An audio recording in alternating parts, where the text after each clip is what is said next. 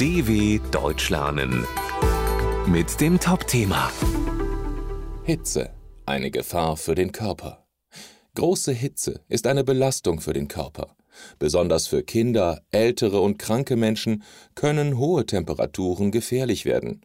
Doch auch gesunde Erwachsene sollten bei extremer Hitze vorsichtig sein.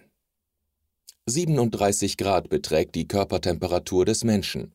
Nur 3 Grad mehr sind schon gefährlich.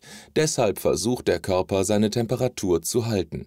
Wir schwitzen, der Schweiß verdunstet und dadurch entsteht Kälte auf der Haut. Die Haut und das Blut, das hindurchläuft, werden gekühlt. Bei sehr hohen Temperaturen verlieren wir so mehrere Liter Wasser am Tag. Bei extremer Hitze kann dieser natürliche Temperaturausgleich jedoch versagen. Besonders gefährlich ist das für kleine Kinder, die weniger Schweißdrüsen haben, und für ältere und kranke Menschen, denn bei Hitze muss das Herz stärker arbeiten.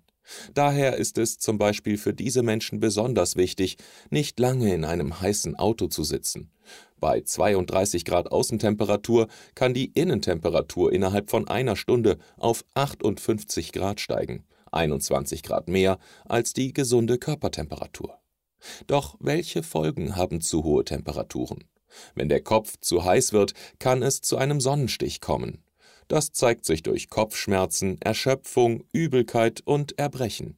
In schweren Fällen kann man nicht mehr klar denken, Schwindel und sogar Bewusstlosigkeit kommen hinzu. Spätestens dann ist ärztliche Hilfe notwendig. Außerdem sollte die Person an einen kühlen Ort gebracht werden. Sie sollte auf dem Rücken liegen, Kopf und Oberkörper etwas höher als die Beine.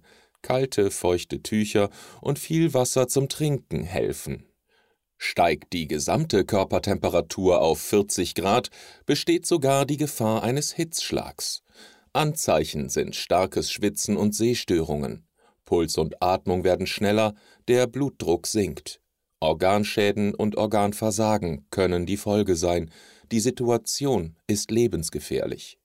Um Hitzschläge und Sonnenstiche zu verhindern, gilt: große Hitze nach Möglichkeit meiden, bei extremer Hitze keinen Sport machen oder schwer körperlich arbeiten und viel Wasser trinken. dw.com/Topthema